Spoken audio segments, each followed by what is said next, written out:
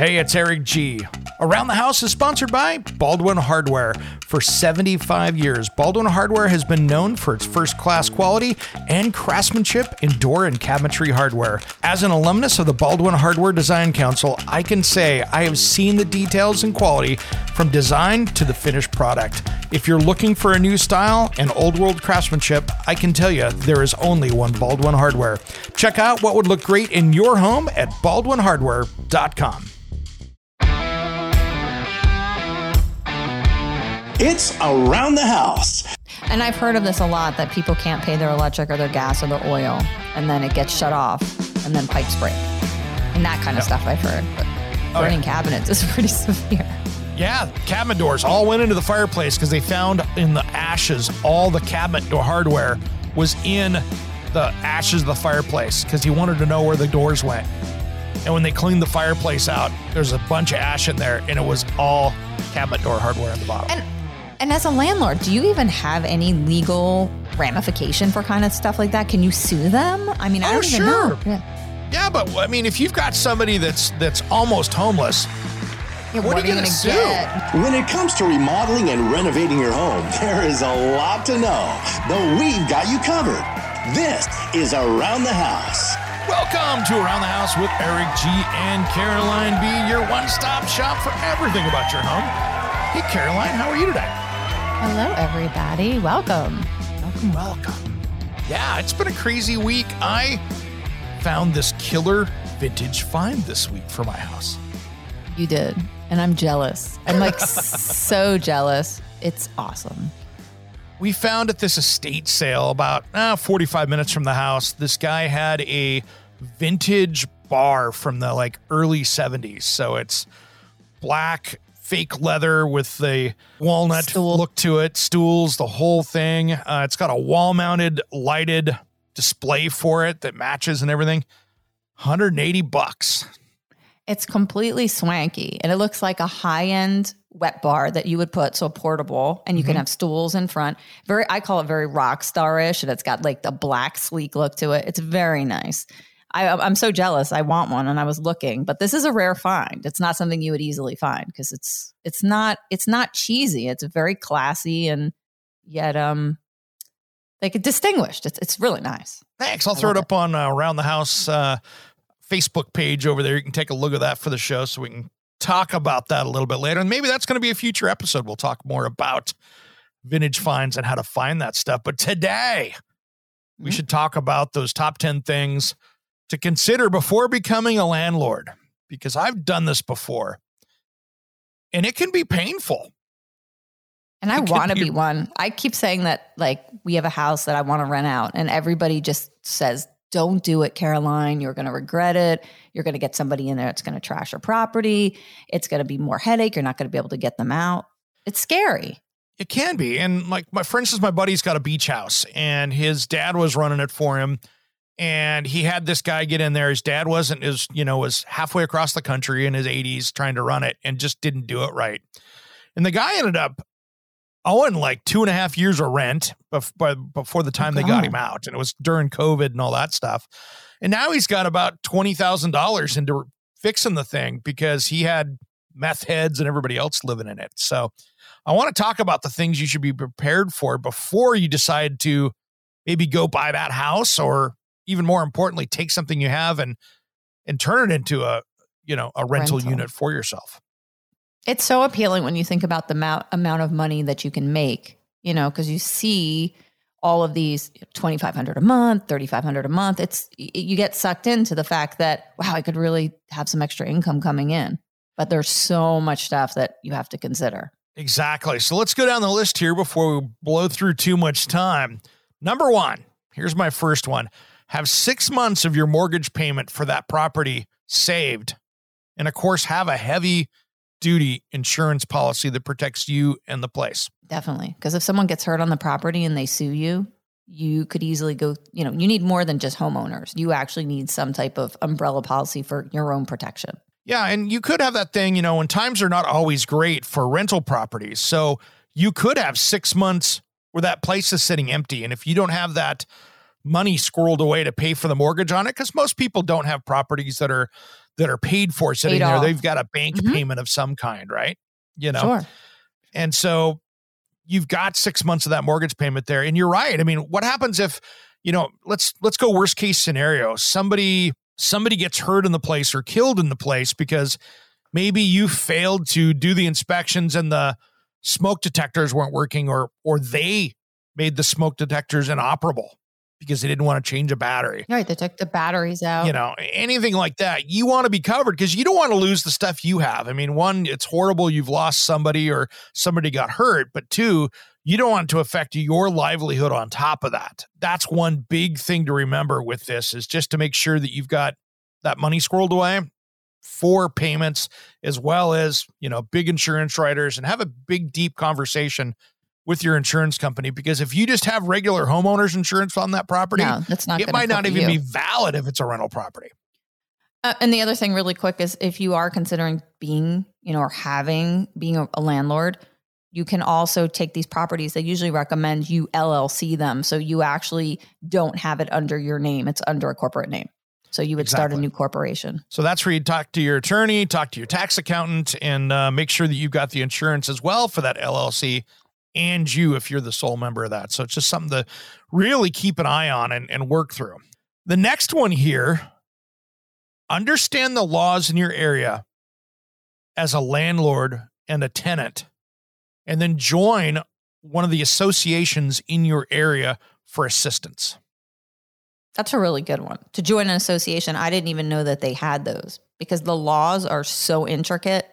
As a basic, if you just go on and Google the law for eviction, for example, they are so vastly different from where Eric is in Portland to where we are in New Jersey, and how you can evict. And it depends on the salary of the person who's renting your property. If they actually are low income, you can't get them out of there. It's very hard versus somebody who's in a higher income bracket. So things like that make a difference. Well, and here's the other thing too, is you need to decide, and this is a hard one, but you need to decide early on if you're going to take the state or federal low income payments, because there's a whole new set of rules when you start getting into the low income housing stuff.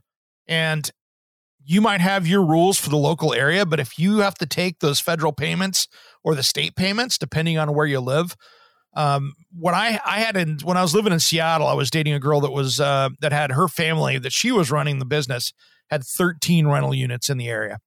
And so we joined an association, and that association was like, I'll be honest, at that time, their advice was not to take the federal payments and not take those things. And you had the right at that point to not do them, but they were advising not to, because the hoops that you had to jump through were incredible, and it was going to cost you a lot of money. One, you were locked into a box, and two, it was really kind of incentivizing people not to fix up the properties, not to do anything with them, but just have that cheap, price on it. So that was kind of dangerous to put yourself in that box. And then second of all, it's weird too, though.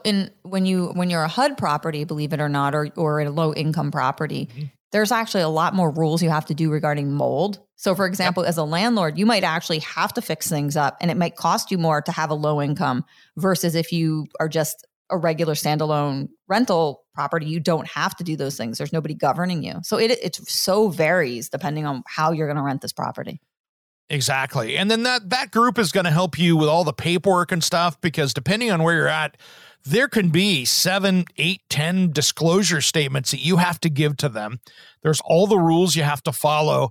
And for instance, here in Oregon, if you can't raise your rent up, basically, and this is not a legal description, but you have a cap on rent increases. About 7% is all you can do in the state of Oregon. There's some rules and stuff around that. We're not going to get into those details because it doesn't matter, but you just need to know what all those things are. And one of those groups can really help you. You join the group, and many times they'll have the whole paperwork package you should be giving to that potential renter. And then that makes it easy because it's up to date, it's great, and you're not trying to fight through it on your own. And that can be a huge savings for you. And I think it's good that you've got some support too down the road. You've got a resource for information of how to navigate. There's going to be stuff that you don't know what to deal with, and they're going to be able to help you a little bit.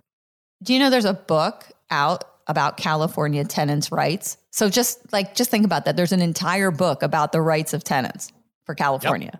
Yep. Oh yeah, absolutely. Now, when we come back, Caroline, let's go out to break. I've got 2 huge ones here that could save you a ton of money if you're going to do this. It could prevent so many problems. We'll talk about that just as soon as Around the House returns. Should I be allowed to be so hot? Hey, I'm Rudy Wade, and you're listening to Around the House with Eric G and Caroline B. Listen to my music to improve your home. You got me thinking about the day we move along. You have me singing in your head. Welcome back to the Around the House Show. Now, if you want to follow us anywhere on social media, just look for Around the House Show. And if you're on Facebook, join us over there and join Around the House Nation. That is our closed group where we put a bunch of different stuff up there and you can share your projects in kind of a safe space, right, Caroline? Yeah. We like to see stuff. I like to see what's going on in other people's houses and know what you guys are working on. And if you're, agree with us or disagree, I'm open to all conversation. You know what I love is a great example that happened over here about a week or 2 ago. Guy posted up a thing about this architectural feature on his building that he thought, do I want to fix it? Do I want to repair it? And then a world-renowned architect jumps on and tells him how to fix it, what he should do.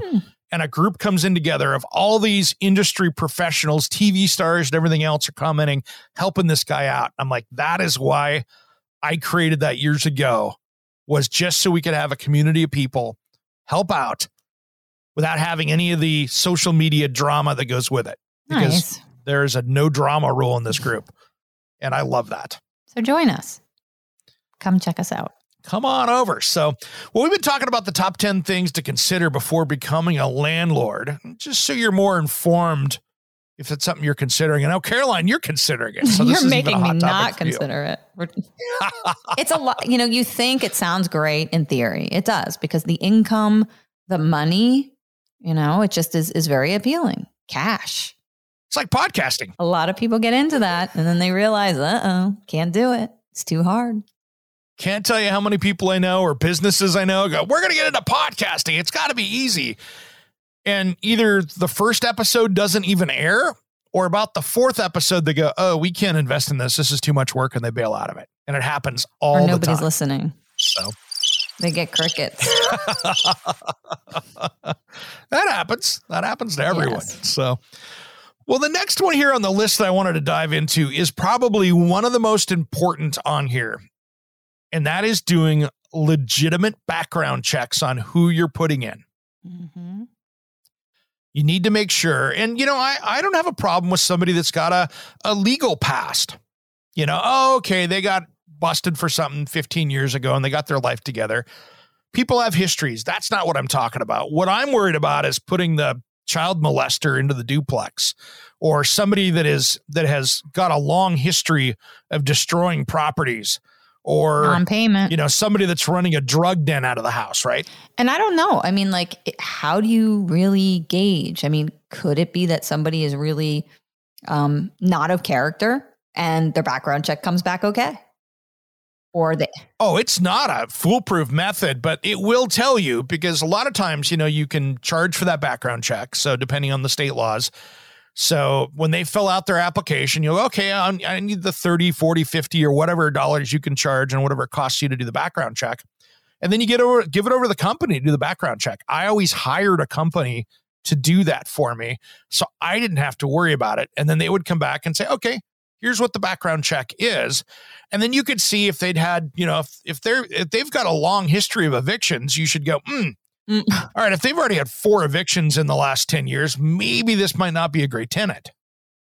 The other downside to this is they recommend that you do not rent to friends and family.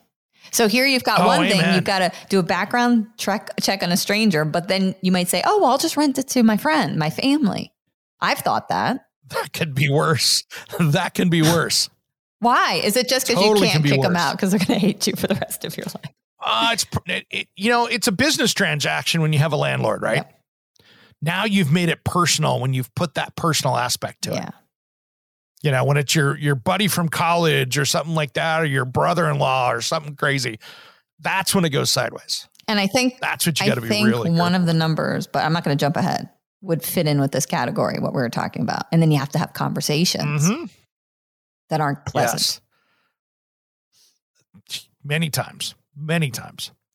And you're going to have it just trying to find, you're going to have unpleasant conversations just in the whole application process. It really is. You don't think about that. Because you're going to have people ask, that's the whole thing. So we'll talk more about that moving forward. Upcoming in the list here. Now, the next one is really important as well. You need to have a written out maintenance plan. What are you doing to keep this place maintained? When are you having the carpets cleaned or replaced? When are you going around and doing the caulking and the exterior painting? When are you doing a bathroom? HVAC, water heater, all those maintenance things that you do to your house now has to be done to this other residence. And the problem is this is where we'll step back on the maintenance plan. It is very hard to be profitable with a handful of properties if you're not doing this stuff yourself, a lot of it. I agree. If you're not handy, I would recommend that you are not becoming a small landlord, because you need to hire people then to do it. And your profits go out the door really quickly when you're hiring a plumber, electrician, $500 to come over to repair a faucet that you could have done. Money goes out the door too quick. Electrician. I just had an electrician at the house. 2 guys showed up and $250 just to have them change a wire, just to give you an idea. But here's a great debate, Caroline. I would almost recommend that you hire the electrician instead of doing it yourself. Absolutely. That's what I'm saying. Because if you burn the house down doing something simple, guess what? Now you're liable. And so maybe that $300 charge for them to swap out an outlet is going to be cheaper than somebody dying in a house I think fire. you have to have an electrician. And even with plumbing issues, I see so much of it in my trade that, people think they can do plumbing and they put the wrong thing in. We talked about shark bites. You're like, I'll just put a shark bite here. And then all of a sudden you've got a leak in the wall that costs you $30,000 in mold remediation. And you've got all that remediation cleanup, and you've now got to put tenants in a hotel. That person that's renting in a motel or whatever while that's happening. And then and that can be expensive. Tenants, I have this. I mean, when I say I have this every 6 months, I'm not joking. There's always tenants getting sick from mold, and they are always trying to file suits. That doesn't mean you're going to be successful against the landlord. However, the landlord's got to go and defend themselves, and it comes back to insurance again. You need to make sure you're protected because at any given time, lawsuit. Yeah. I mean, I had a lot of fun doing the landlord stuff, but there are times that it's going to be rough, and just expect that. And that maintenance plan is really big because you need to go around and do it. And, getting ready, you can spend a day just going around and making sure things are winterized correctly. Are you suggesting that, going around if you've got multiple properties? Are you suggesting that they give is this for them personally as a landlord, or do you recommend they give it to the tenant as a list of things that are going to be done? Never to the tenant. Gotcha. Nope. Never to the tenant. It is your responsibility. And you don't want that tenant to have the responsibility of trying to make sure things are winterized. If you've got supposed to have covers on the front, go do it. It's not that it's your responsibility. I would not put it on the tenant to do any of that. Or no, just what I meant was giving it to them just so they could see it and know what's going to get done. Or is it just for your own personal? No, it's for your own personal thing. And then just turn around and you'll have to make sure again what the notice is to make sure you got the correct notice to them. Because many times you have to have 24, 48 hours notice just to get into work on the place. So you can't just roll over there unless it's an emergency, and check your local laws for that. Now, when we come back, there's a huge one here that I think is going to save you the most trouble, headaches, and money in the long term. We'll talk about that just as soon as Around the House returns.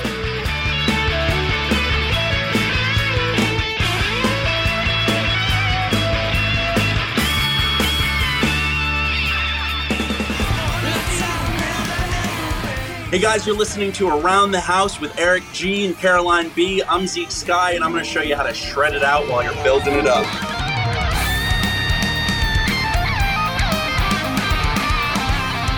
Welcome back to the Around the House show. Now, if you are sitting there listening to us on the radio, we appreciate you. But don't forget, we do have a podcast for all the radio listeners out there that you can grab on any podcast player. Just make sure you head over and hit that subscribe button.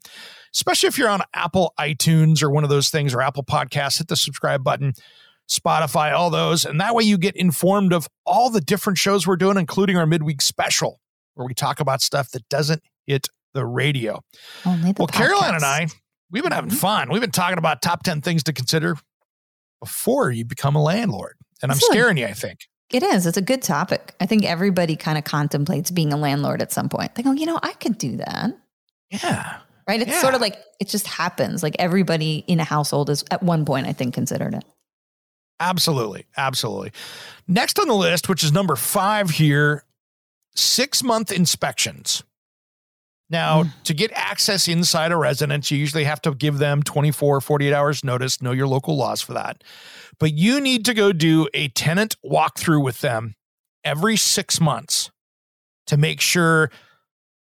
Here's what you're looking for. If you have a no pets policy, make sure you don't have pets. If you've got damage inside that they haven't called you about, maybe that the faucet's leaking or there's a water leak in the bathroom, every 6 months, you're going to catch it.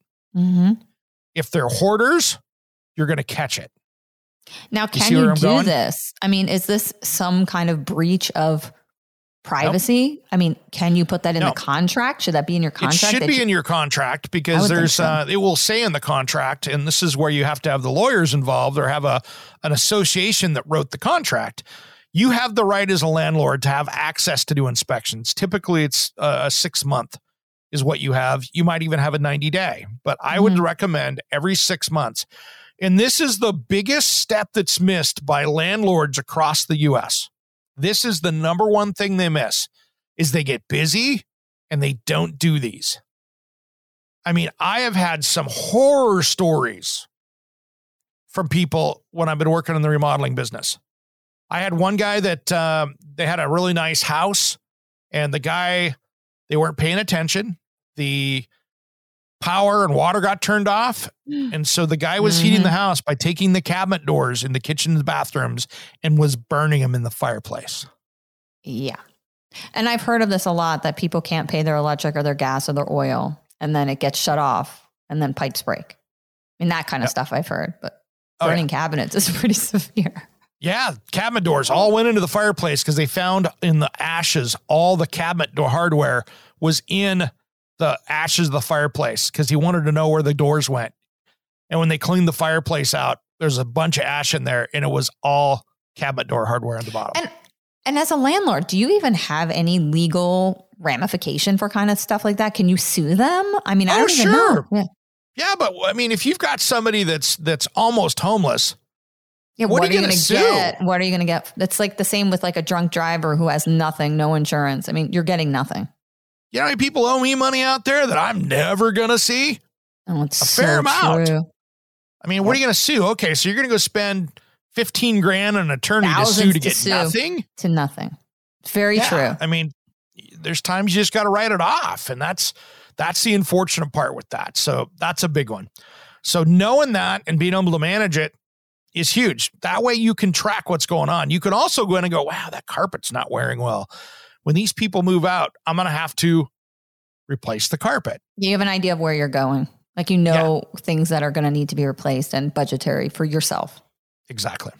Nice. Next one, evictions. Understand how that goes. And you're going to have that, expect to have, like you talked about, Caroline, expect to have those hard discussions because people not paying bills and you having to remove them for drug activity, illegal behavior, breaking the law. Think about this. If you have like a no vaping or smoking policy in your home and you've got to tell someone who's vaping and smoking that you don't want them doing it, the lies are going to be flying. It's going to be so awkward. You're going to be accusing them of something.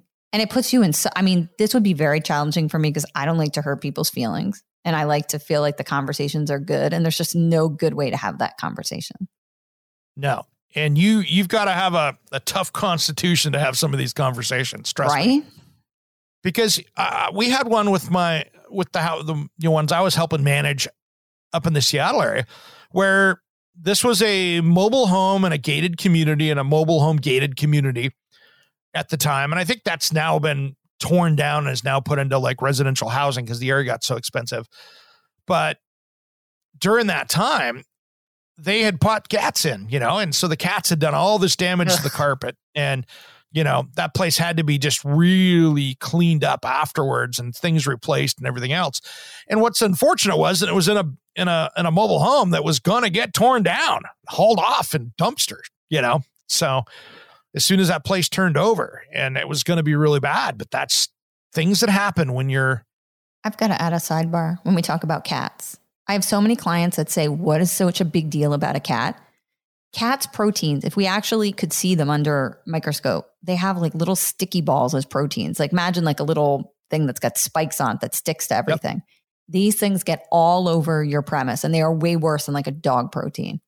So guys, that's number 7, actually. Pets and expect damage. So let's dive into this. Good timing, Caroline. Oh. You were moving ahead and you don't even have the list in front of you. Psychic. Exactly. So here's the thing. When you're talking pets, you've got to decide if you're going to create a place that's pet friendly or if you're going to have a no pets solution. Like if I'm going to say that I'm going to have pets allowed in a house, that pretty much removes wall-to-wall carpeting in any room as a landlord.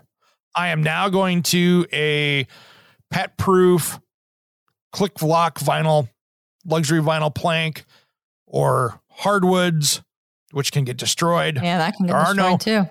Yep. So first off, there are no hardwoods out there that are pet proof. I don't care what the manufacturer says.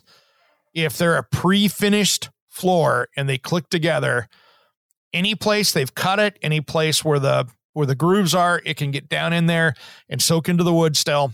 It will happen. You got pee, and you have to think about nails and claws and all the scratching. Mm-hmm.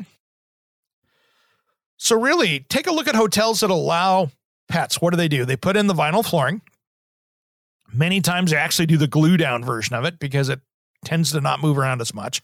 And so it can seal up. But you do that, and then you see them, putting in stuff that can be easily cleaned. You don't have a lot of fabrics in there and stuff, for blinds. It's more of that really hard surface. These proteins are sticky. So they get in now think about your forced hot air, your ductwork. It's almost better if you have a baseboard heat system or electric heat where you don't have to have ducts, because then you got to have your ducts cleaned and you got to have all that HVAC maintained and filters if people have multiple pets.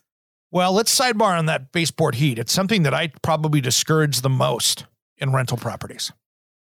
You do. Because people tend to put appliances, it's a heating appliance, right? So they tend to stack up furniture, clothes, everything near these things, and they don't manage it correctly. Those can be a massive fire hazard in the world of rentals. So I prefer not to have those. I want to have a forced air heating and cooling system versus a baseboard heat, just because of the fire hazard that you could have by clothing, furniture, just stupidity around a heating appliance. I can definitely see that. But then when I look at like an HVAC and all the things tenants could do, especially if you have flex duct, which is this plastic ducking, not real stuff, smoke, vaping gets in there, proteins get in there, mold gets in there. You might have to replace your whole HVAC. All the scenarios are bad.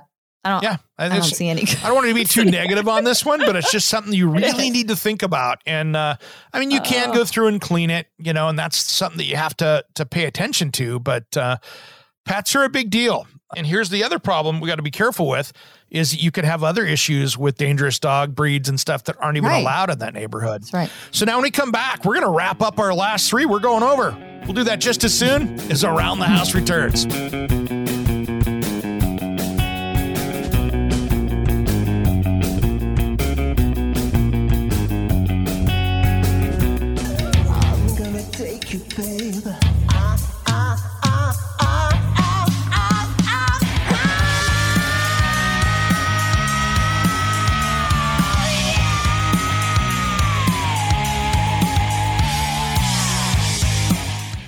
Hi everybody, I'm Arik Amin from Steven Adler's band, and you are listening to Around the House with Eric G and the beautiful Caroline.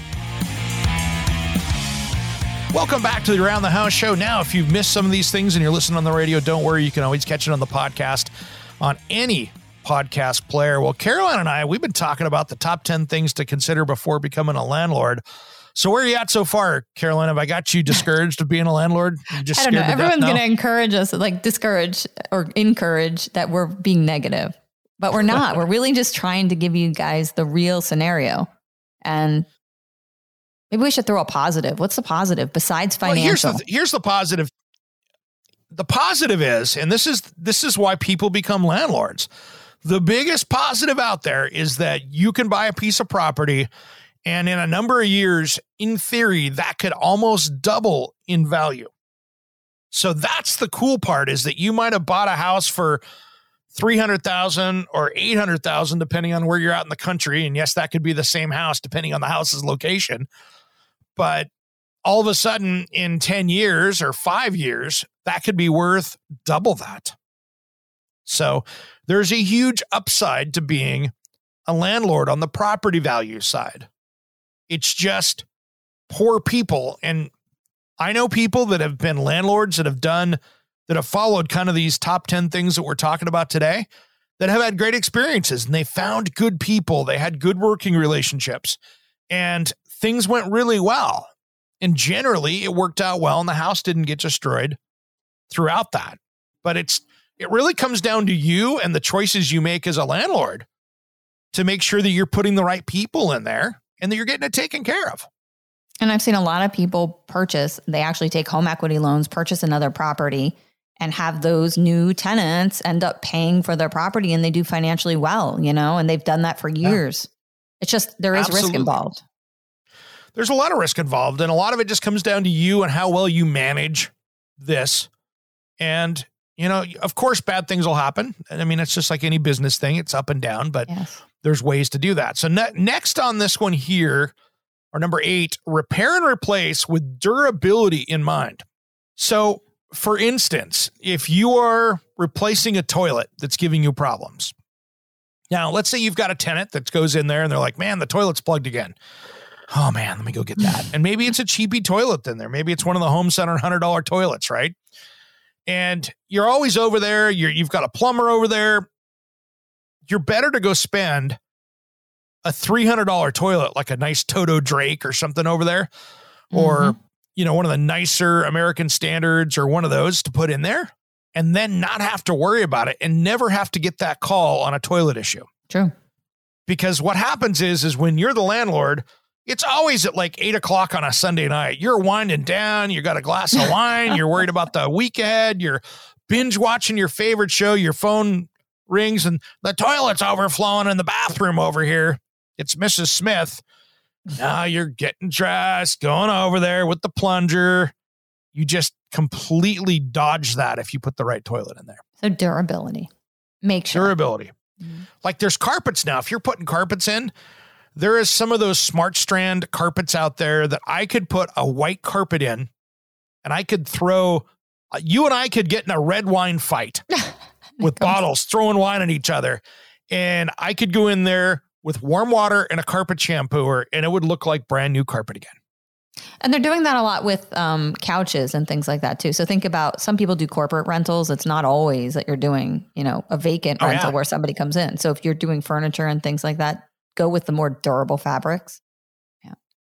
There's huge corporate rentals in my area here because we have, close to me within half mile, within 20 minutes of me, I have Intel headquarters, and I also have Nike's headquarters. And so we've got 2 huge companies, as well as Adidas corporate. And, so we got a lot of those guys here. We do too. So we've got all the pharma, big pharma. That's a way to go too. Like if you are trying to I find that I've had friends and colleagues who have done corporate rentals, and they've been very successful with getting, an upscale clientele and being able to maintain, a nicer place and furnish it, a furnished place that people can come in and rent. So think about that. Corporate great. rental. Sometimes with those corporate rentals, I've done them where the corporation is they've signed a 2-year lease with you, and they're rolling their people through there, and they're covering it. It's not a bad way to go.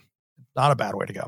Number 9, have good neighbors that you're friends with that will report issues to you. Spies. Yeah. And drive by the place every once in a while. You know, if you're in a nice neighborhood and you drive by and there's 4 cars in the front lawn with the wheels off them, it looks like they've got a junkyard going, you've got a problem. And you can start doing that. If they're supposed to take care of lawn maintenance and the neighbor's like, hey, there's two city warnings on the front door that they're not taking care of the place, you've got issues. You know, just as if there's, you know, younger kids in there and it's the 4th frat party of the week. Right. You know, people could be damaged. Parties. So just, having those neighbors to report issues with you and just give you some feedback and go, hey, something's out of control, or even worse, that maybe there's something dangerous going over there, like, you know, domestic violence and damage and things like that. All those things can happen.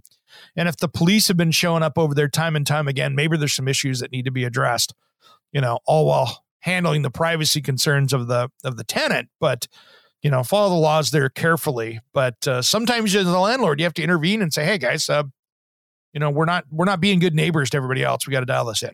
Mm-hmm. Good one. Now, here's the biggest one on the entire list that we're going to have to jam in here before the segment ends. Before the bell. Have someone on call while you're away for emergency repairs. Now, do you recommend it's like a contractor? Do you recommend that it's have a plumber, electrician, maybe just backups that you can just call from if you're in Florida and send them right over that you know? That's what I would do. Here's 2 things that I see. Sometimes people will have a property management company that will take care of this for them. I've seen people hire property management companies and then they deal with those problems. And then you as the homeowner, that is the landlord, will deal with the major stuff, but you can do that. That's one way to do it. The other way is to do it is to have a handyman company that's on call and it's got a 24/7 emergency repair. Or they call you and you've got the plumber, the electrician, all the different HVAC, you know, all those guys on call. Because what happens is Murphy's Law says you're in the Bahamas on a cruise and they're calling saying there's a water pipe leak. Yep. Or HVAC's out and it's wintertime. I think if it were me, just because things cost a lot, and if you have a property manager, it's going to be expensive. So I would have a full list of all the people that you potentially need to go over there. So it could be your plumber, your HVAC, you know, have that all arranged so you know that you can call someone and they've got 24-hour service. Property manager is hard to make money doing that because, again, you're paying people to be doing stuff and they're taking a cut of it. And if it just has to depend on what your time is worth. Most people don't do property management companies because I'll be honest, many of them don't do a great job of putting decent tenants in there. They don't have the emotional tie to the house that you do. So they go, oh, that's good enough. We'll put them in there. We rented it. Cool money. But when the damage happens, you're still responsible for it. So there's a common myth right there. When you hire a property management company on there and they put a horrible tenant in there, you're fixing it. They're not paying for it. And I had a buddy that was shocked at that. He's like, oh, I'm just going to hire a property management company. They'll take care of it. And, you know, if they put somebody in there that's bad, they'll take care of it. I'm like, yeah, you're paying for the repairs. He goes, what? What are you talking about? I'm like, yeah, your building, your repairs. You're responsible. You're responsible. It's your building, your repair. You're always responsible. Assume you're always responsible. Go out on that note. You're always responsible and you got to protect yourself. Absolutely. So there's a lot of pluses and minuses with this. You know, there's a lot of places where you can make money with this. There's, you know, being a good human is part of this and making sure that you're working with people correctly. But I'll be honest, one of the other ones real quick here that I wanted to say that is very easy. Make sure that you have an easy way for them to pay rent to you. Oh, Venmo. Make it easy. I love Venmo. You know, Zelle. One of those things, PayPal. You know, make sure you have an easy way to do it and never have the checks in the mail because the checks in the mail never works. It's always lost. You ever notice that when they send the checks in the mail, it's like, it's lost. Oh my gosh. What do you mean it's lost? I sent it. I swear I sent it.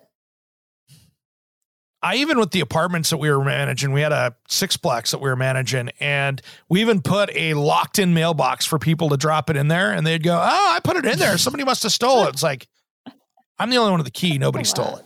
So that's where the problems arise. If you're going to do this, make it profitable and give somebody a great home to live in. Sounds good to me. All right. I hear the music playing in the background, Caroline. I'm Eric G. And I'm Caroline B. And you've been listening to Around the House.